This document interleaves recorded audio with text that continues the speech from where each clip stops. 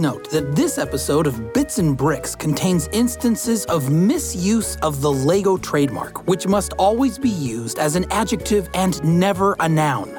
As a reminder, it is never appropriate to refer to the company that designs and produces Lego brand products as Lego. Rather, the correct name for the company overall is the Lego Group.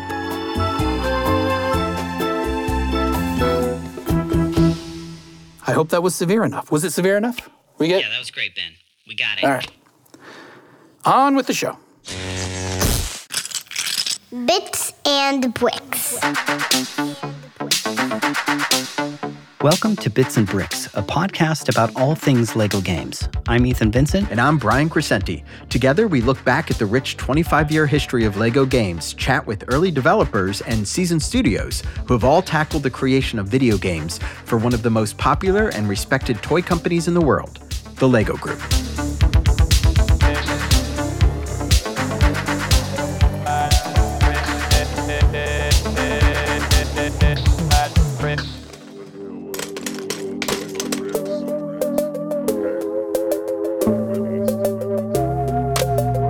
Hey, Ethan. Hey, Brian. I'm curious, have you ever read comics? Like, were you ever a comic book guy?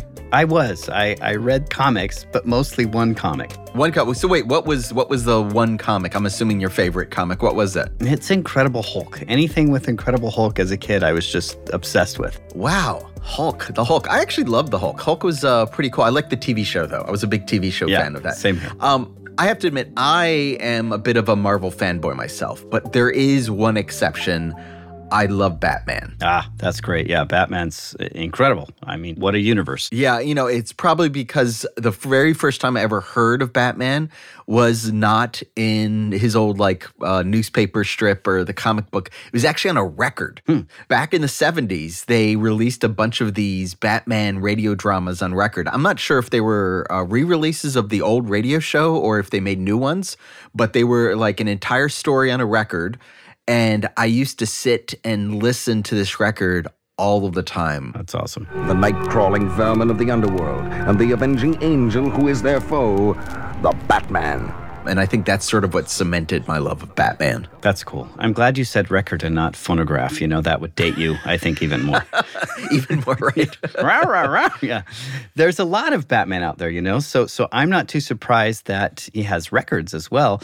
He's been around since the 30s, and along with being immortalized in comics, Batman also has his own mini franchise of Lego video games from TT Games, and that's what we're going to be talking about today.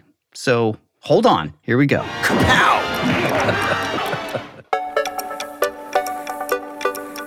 TT Games had an enviable problem back in the mid-2000s. The studio saw tremendous success with Lego Star Wars the video game and its sequel, but it still felt like it had something to prove. So everyone at the studio, TT Games director Jonathan Smith tells us, was asking the same question.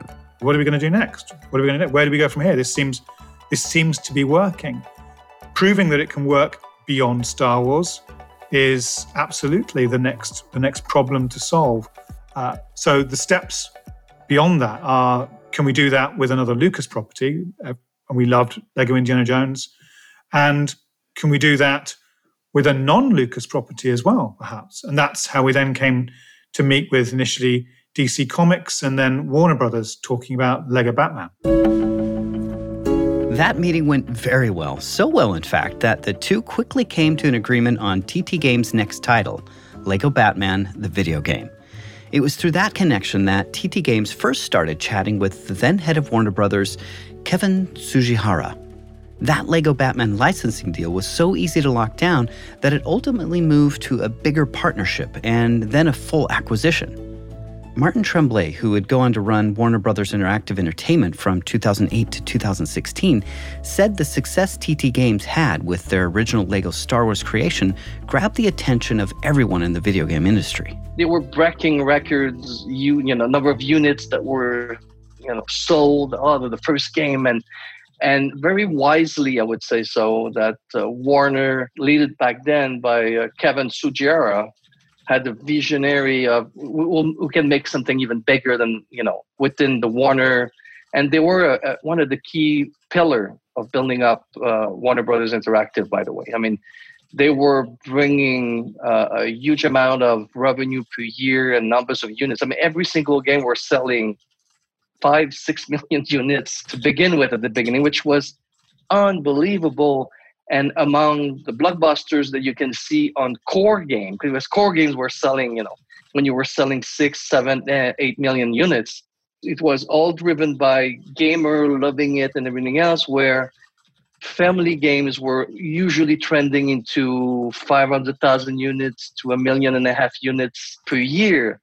But then they broke, the first game just by itself sold 3.5 million units. Boom. And everybody was like, oh my God, what is it? What is it? What is this thing?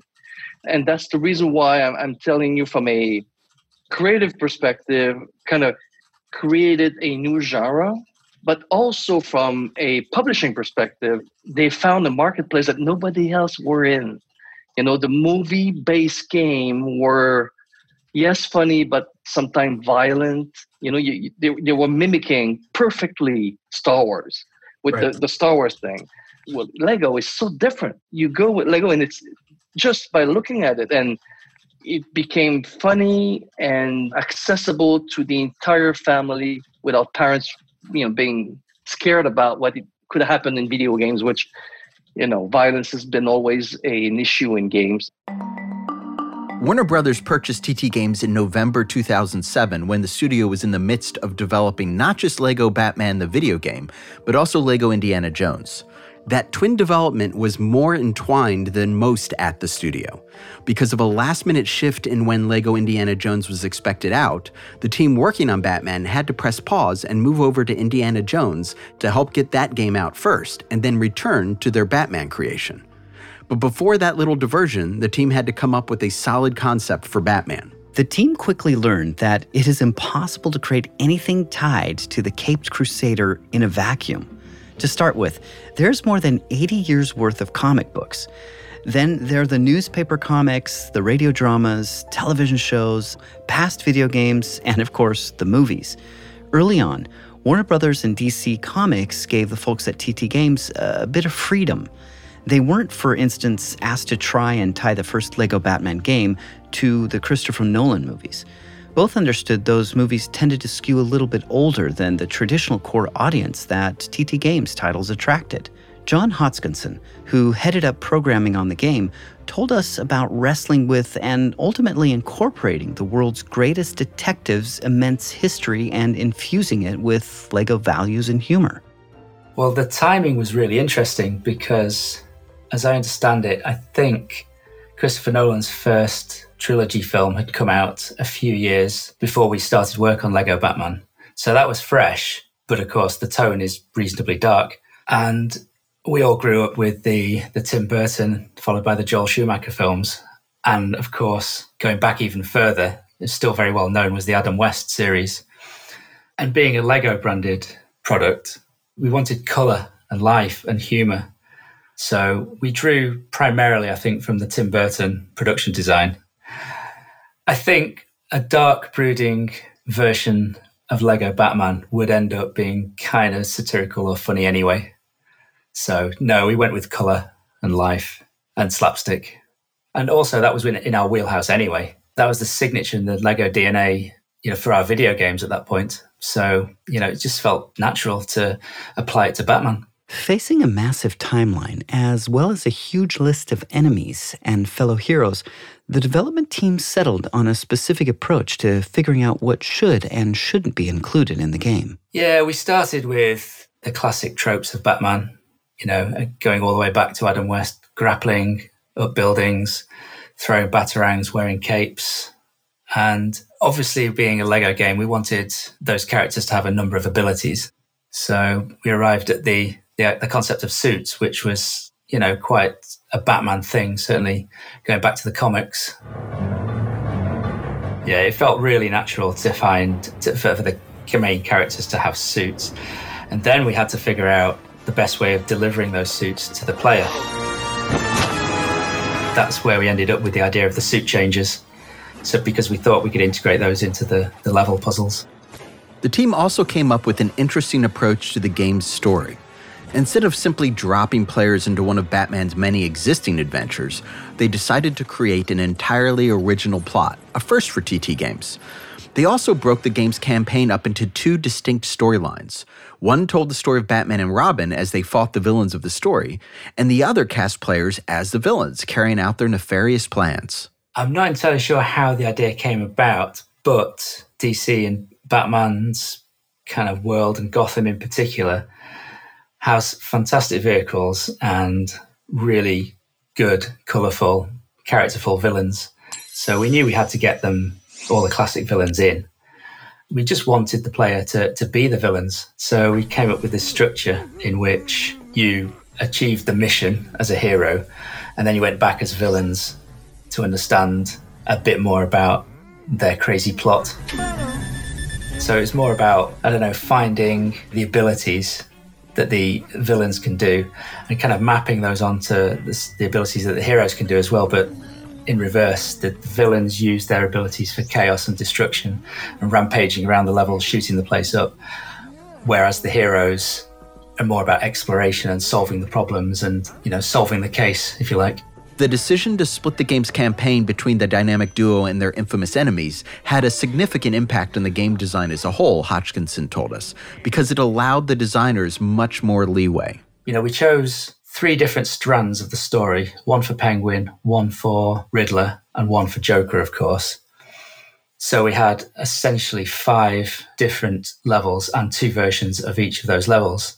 So you might think the levels were reused, but they're all completely different. It's just the same situation flipped on its head. First, you see how Batman investigates the case and eventually brings the villains to justice. And then you go back later, if you want to, and see what the villains get up to, causing chaos leading up to their nefarious plot. Yeah, going back to what that gave to the designers is just total freedom, really. And each of the 3 strands of story paired one of those key villains with another bad guy. So throughout the 5 levels of each villain's story, you really got to know the main character, Joker, Riddler, or Penguin. But the other villains came in and out constantly. So it added a lot of variety, particularly to that villain mode.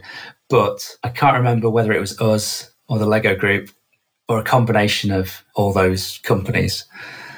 But we decided we didn't want the player to be the villain until they'd played the hero and seen that good had won the day. But I don't know if everybody who played that game actually played and enjoyed the villain mode because they were almost hidden behind the hero mode. The approach the team took meant that there was a slight possibility that some players didn't actually play or see the villain levels because once they played through the Batman version, they spawned back into the Batcave, where they had to pull a switch, go to Arkham Asylum, and then find the villain mission room. I always wonder in retrospect whether we got that kind of design decision right or not. I know the game was well received and sold many copies, but did everyone who played it even know that there was the same amount of game, as a villain? I like that. Hindsight is nightmare fuel, I think, anyway. It's a retroactive nightmare.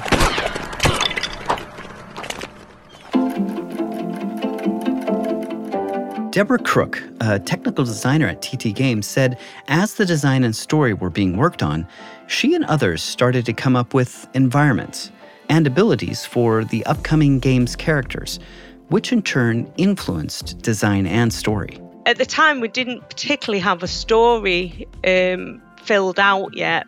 And so we kind of thought about the kind of environments that we'd like to see. I was particularly keen on having fairgrounds in there because I've always sort of, the kind of abandoned fairground has always kind of, in my mind, been associated with that kind of superhero folklore. So, yeah, that we sort of looked at the characters and thought, well, what can we get these characters to do? It might fit with what we've already got that already exists, but it might not.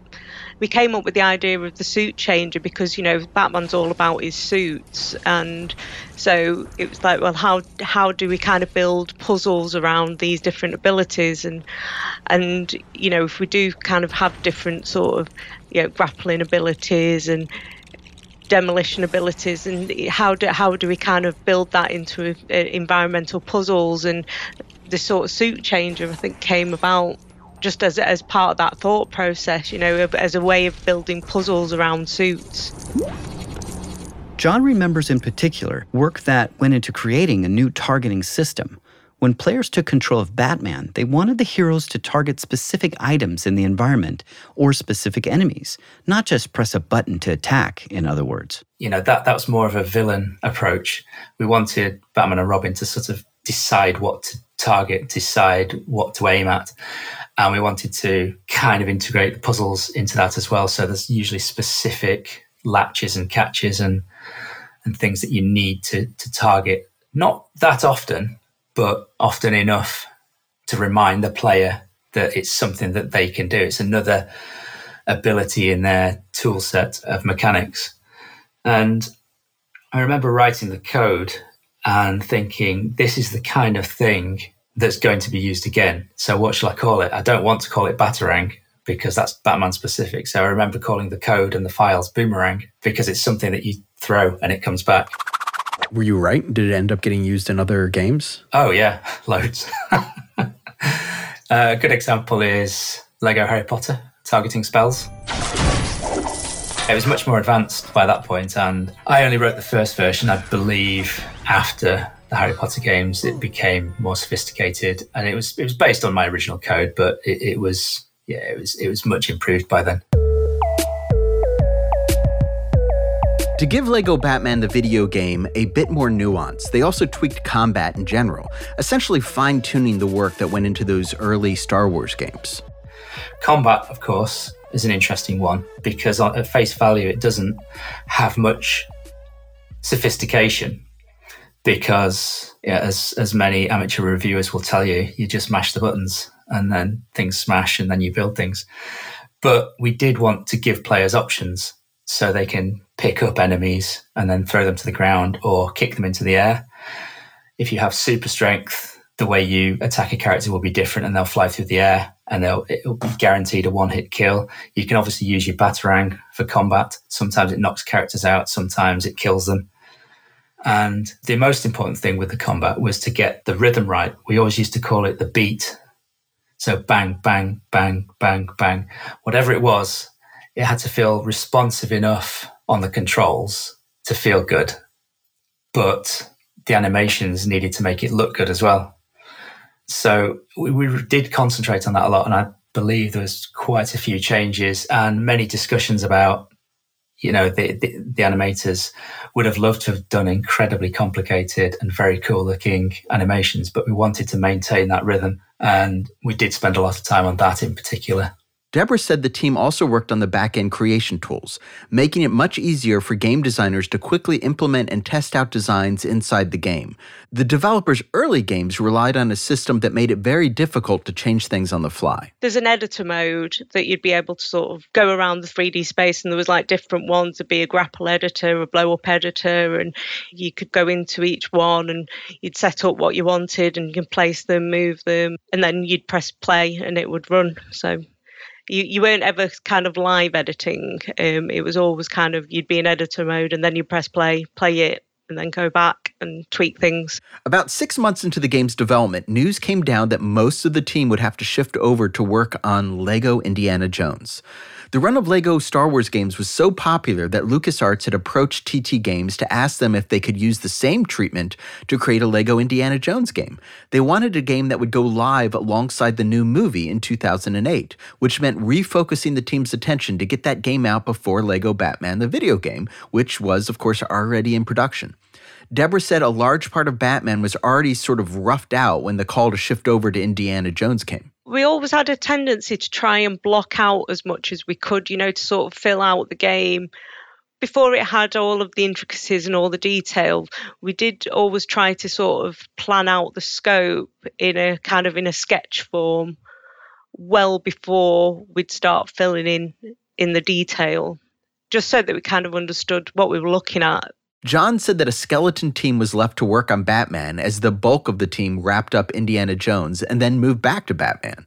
It wasn't difficult, but it was just such a busy time. I mean, we all worked a lot around that time, but it was so enjoyable. I mean, remember, we're going from Star Wars to Batman to Indiana Jones, back to Batman. I mean, these are the huge licenses, and they were a joy to work on.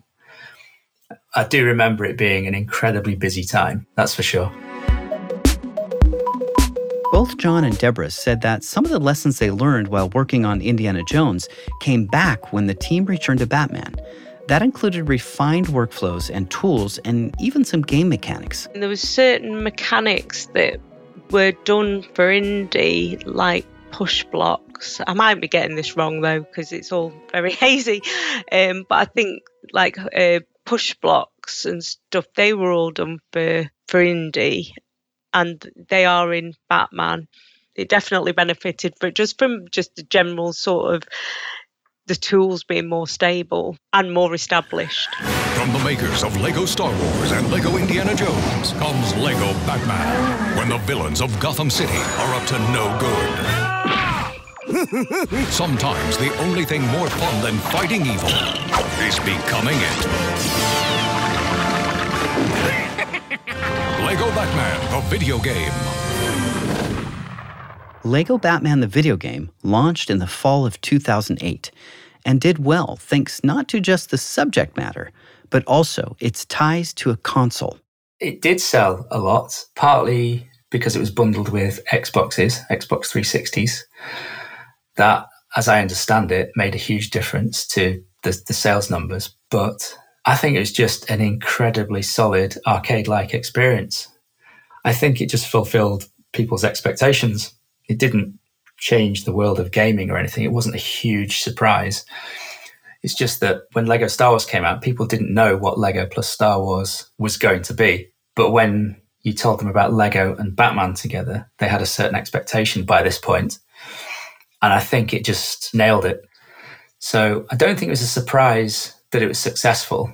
And I don't think it was a surprise that it wasn't universally praised either, because we knew we were making a game that we wanted kids to be able to get through, and their parents.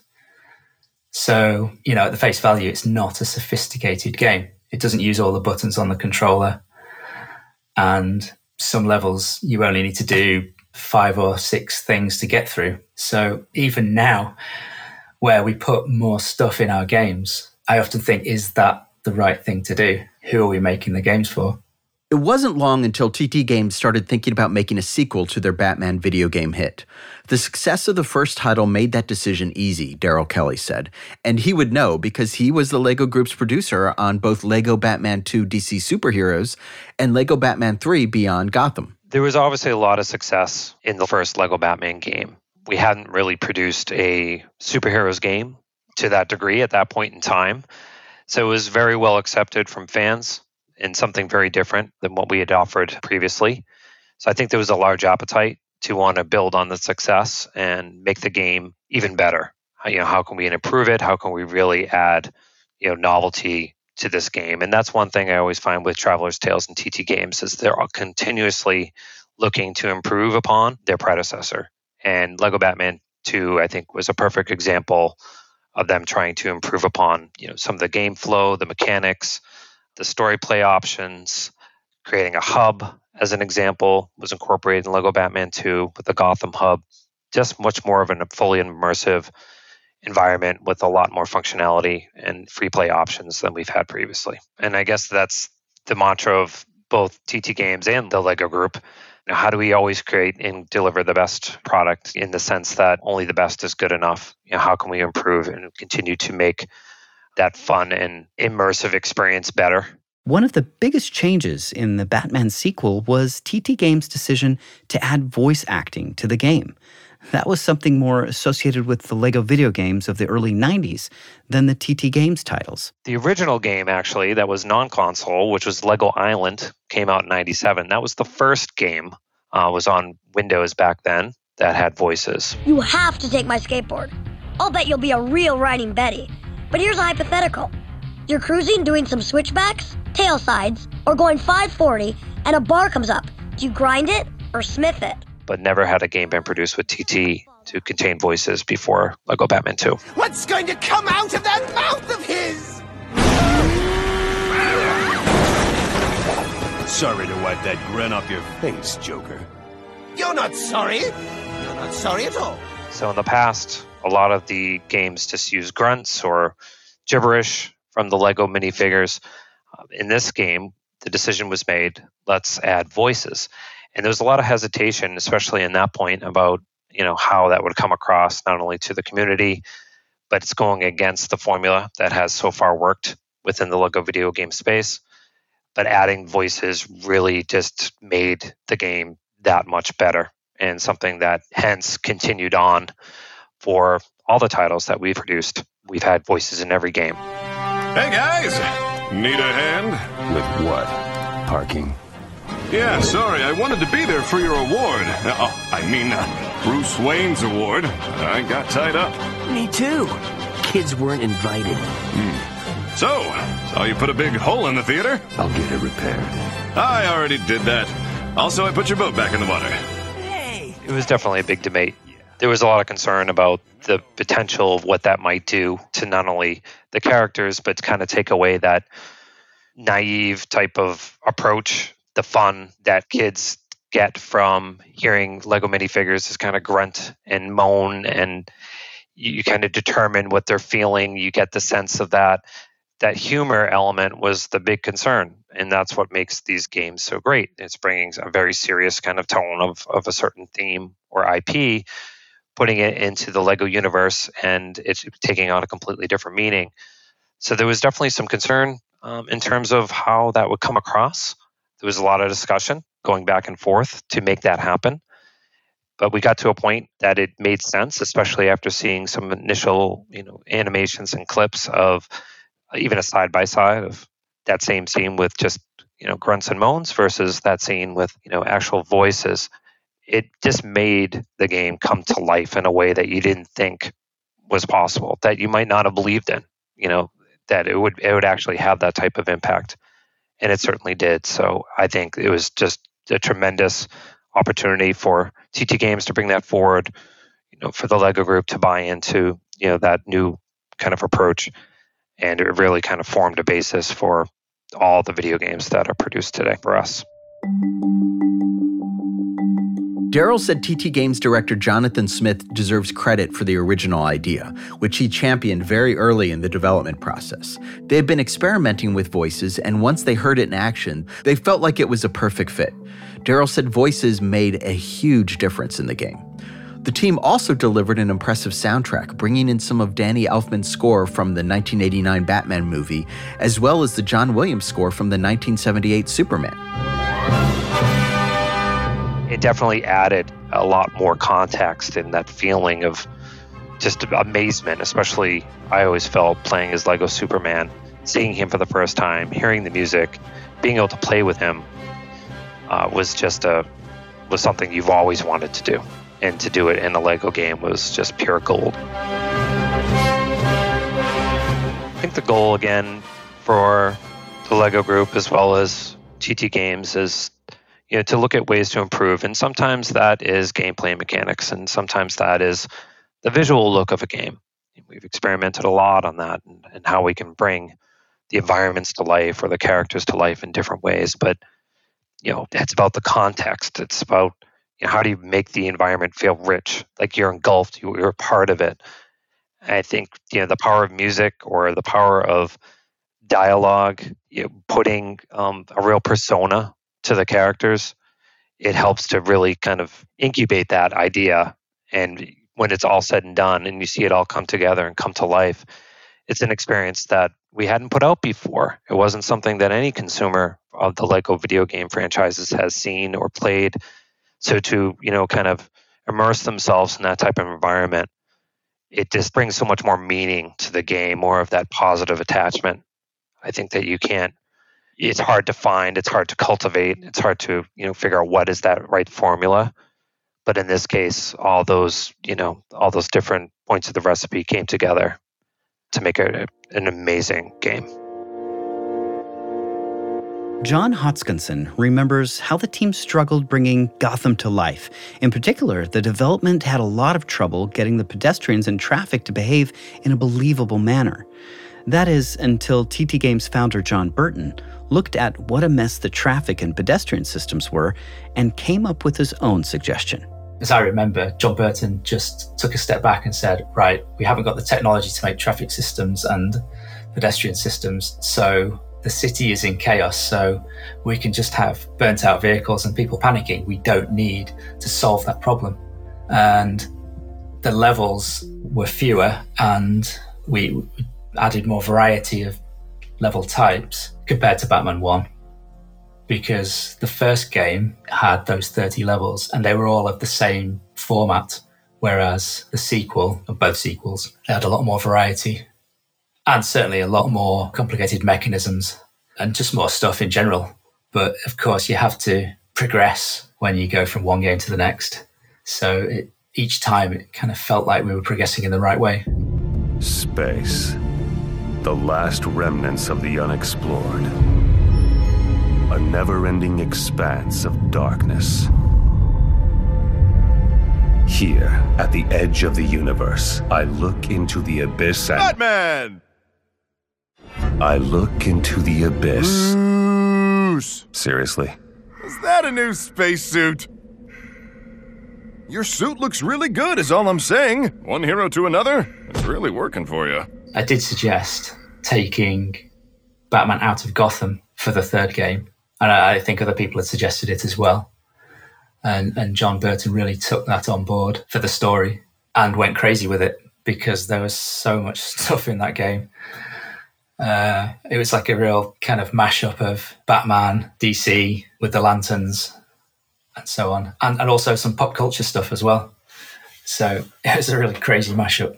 The team also continued the approach used in the first Lego Batman game, writing an original story for the second. But this time it was much larger, with 15 story levels and a massive open world to explore as any of 75 playable characters. You know, you've got the Joker and you have Lex Luthor involved, two of the most iconic bad guys in the DC universe. So that when they're teaming up, you're fighting them in this epic story. There's nothing like being a superhero to, you know, really save the day. And I think they did a tremendous job of trying to top the story that they developed for the original movie and coming up with something new that you feel you want to, you know, really engage with and save the day. What would a candidate like Lex Luthor want with the Joker? It's a riddle. Oh, come on! That's my thing. This time, I'm going to pull Batman apart. The story was even used in a film adaptation called Lego Batman the Movie DC Superheroes Unite, which used the game's cutscenes, then filled in the gaps with newly animated scenes. The game hit in June 2012 and that film in May 2013. And then in November 2014, Lego Batman 3 Beyond Gotham hit, wrapping up the Lego Batman trilogy. Daryl said the decision to create a third Lego Batman came shortly after the release of the second, and it became clear once more that the franchise was getting quite a bit of traction. It always amazes me how quickly they can develop games and how many games that sometimes they may have in their pipeline. Back in those days, there were times where we would come out with 2 games a year, and sometimes they were, you know, over a course of time in development, but even 3.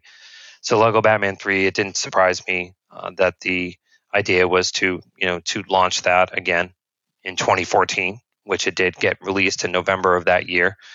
So the timeline to build that and what they had on the docket in terms of new functionality or updates or where they wanted to take the franchise was, you know, it was very courageous, brave in terms of their scope of what they wanted to do. But I really had trust in their vision and what they wanted to move forward with in terms of Lego Batman and his next adventure. Where Lego Batman 2 had 75 playable characters, Lego Batman 3 had more than 200. It is also, Daryl said, by far his favorite. I just love what we were able to incorporate into this game, that basically TT, their vision and what they came up with to create not only, you know, the number of playable characters, they also incorporated a lot of mini games in the experience, including a 2D arcade shooter where you were in a small craft spaceship, It was like almost like arcade mode. We incorporated the 1960s Batman mode, which, for those who are old enough to remember, is just amazing, where you can play as classic Batman characters. You also have the music, you have the classic vehicles, there's classic voiceovers. They even have the classic POW mode that you can remember watching the old TV series. So just all of that coming together for me just provided hours and hours of content that you can explore within the DC universe through, obviously, the Lego group and the twist that we put into each and every one of our games with the humor, the immersion. It just all came together in a perfect storm. And so Lego Batman 3 would have to be my favorite game that we've made within the series. I'm really good at this. The Lego Batman Movie Game app, now available on iOS and Google Play. The Lego Batman movie game hit mobile phones in 2017, and Lego Batman 3 Beyond Gotham was followed up in October 2018 with a spin-off called Lego DC Supervillains, which featured 270 playable characters. Yeah, now, and just so we can put all of this in perspective, Ethan, that means that Batman has had more Lego video games made about him and his, pals than any other third-party franchise in Lego games history, outside, of course, of Star Wars. Wow, that's impressive because, there's probably around something like 8 kind of video games around Lego Star Wars? Yeah, that's right. And I think we asked Daryl Kelly about this, and his feeling is that happened because Batman exists in this vast and rich universe. It's an established storyline with established comics and history that go way back. Batman himself is a hugely iconic.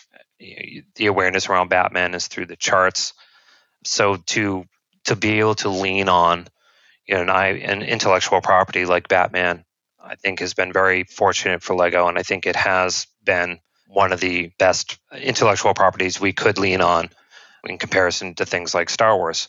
It's just so vast that you can do so much. You can tell so many different stories. You can pull from so many different comics and storylines, or you can create something completely new. And I think that's one thing we were very fortunate with, is to be able to have some creative freedoms in terms of storytelling, really to kind of create some different suits for Batman, to have different abilities.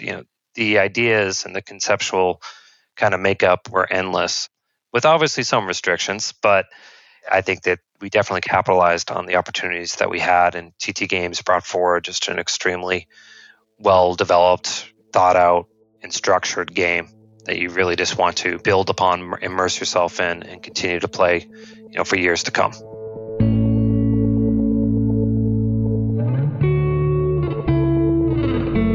I suppose it shouldn't be that surprising that Batman games had an oversized impact on TT Games' approach to video games. Daryl points out that the Lego Batman games came at a time when TT Games was starting to feel like it needed to prove itself again. He also notes that where Lego Star Wars laid the groundwork for getting future work, Lego Batman allowed the studio to deliver the fantasy of being a superhero to children. Who doesn't want to play as a superhero? Everybody wants to be a superhero. So they definitely helped to, lay the groundwork for a lot of games. So, if it wasn't for the original Lego Batman, we probably wouldn't have seen, other games like Indiana Jones or additional Star Wars, content. I mean, things of those nature all are tied to some of these very early, titles. The success of those, they paved the way. So it definitely has a big space in terms of not only exposure and fandom, in terms of kids and adults loving the original Lego Batman game and subsequent games, but also from a company standpoint, the Lego Group obviously values this because it helped to, draw the connection between the video game industry and our Lego themed sets. You could find sets that are available for Lego Batman within the Lego Batman game and vice versa. So the consumer wants to play out that specific scene in the Lego Batman game, and they can do so by getting that set and having that adventure, or they're building it while they're playing the game, I've seen. So there's just a lot of correlation between the two, which certainly helps the Lego Group to not only meet new audiences with gamers, but also to kind of build that cohesion between two different segments and channels. Hodgkinson said he recently went back and replayed the Lego Batman video games and was surprised to find how well they stand up compared not to just modern games, but the volume of titles that TT Games released over the years. Going back to it, it just makes you know what you're going to expect every time you pick up the controller. And it's very clear when you play it. Everything is very clear. You know where the characters are on screen. You know where you need to get to. And it might not always be clear how. We didn't get everything right, but you know where you're going. And I think some games these days spend a lot of time telling players where to go because there's so much detail and that everything's so complicated.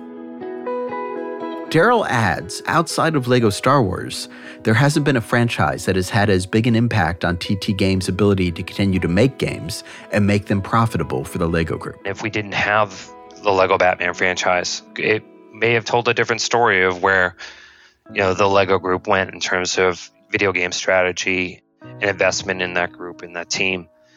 Again, when I started within licensing and I was managing the video game development, I was the only one. It was just me. And from games like Lego Batman, Lego Batman 2, Lego Batman 3, by the time I got to the end of that, there was an entire team surrounded, around me. So it definitely helped to put more focus from the LEGO Group on the video game space and the opportunity that it served up in terms of meeting our consumers and providing them a great experience with the brand. So it definitely plays an important part in the history of the LEGO video game timeline.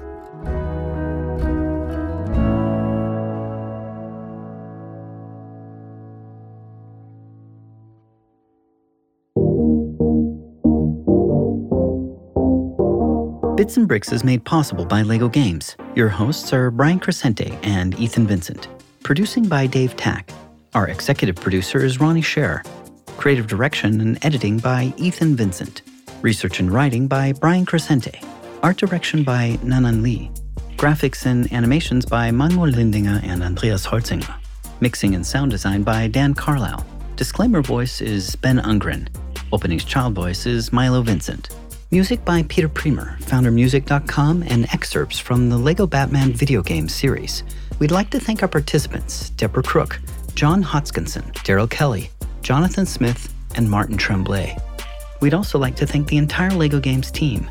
For questions and comments, write us at bitsandbricks@lego.com. That's bits, the letter N, then bricks @lego.com. And as always, stay tuned for more episodes of Bits and Bricks.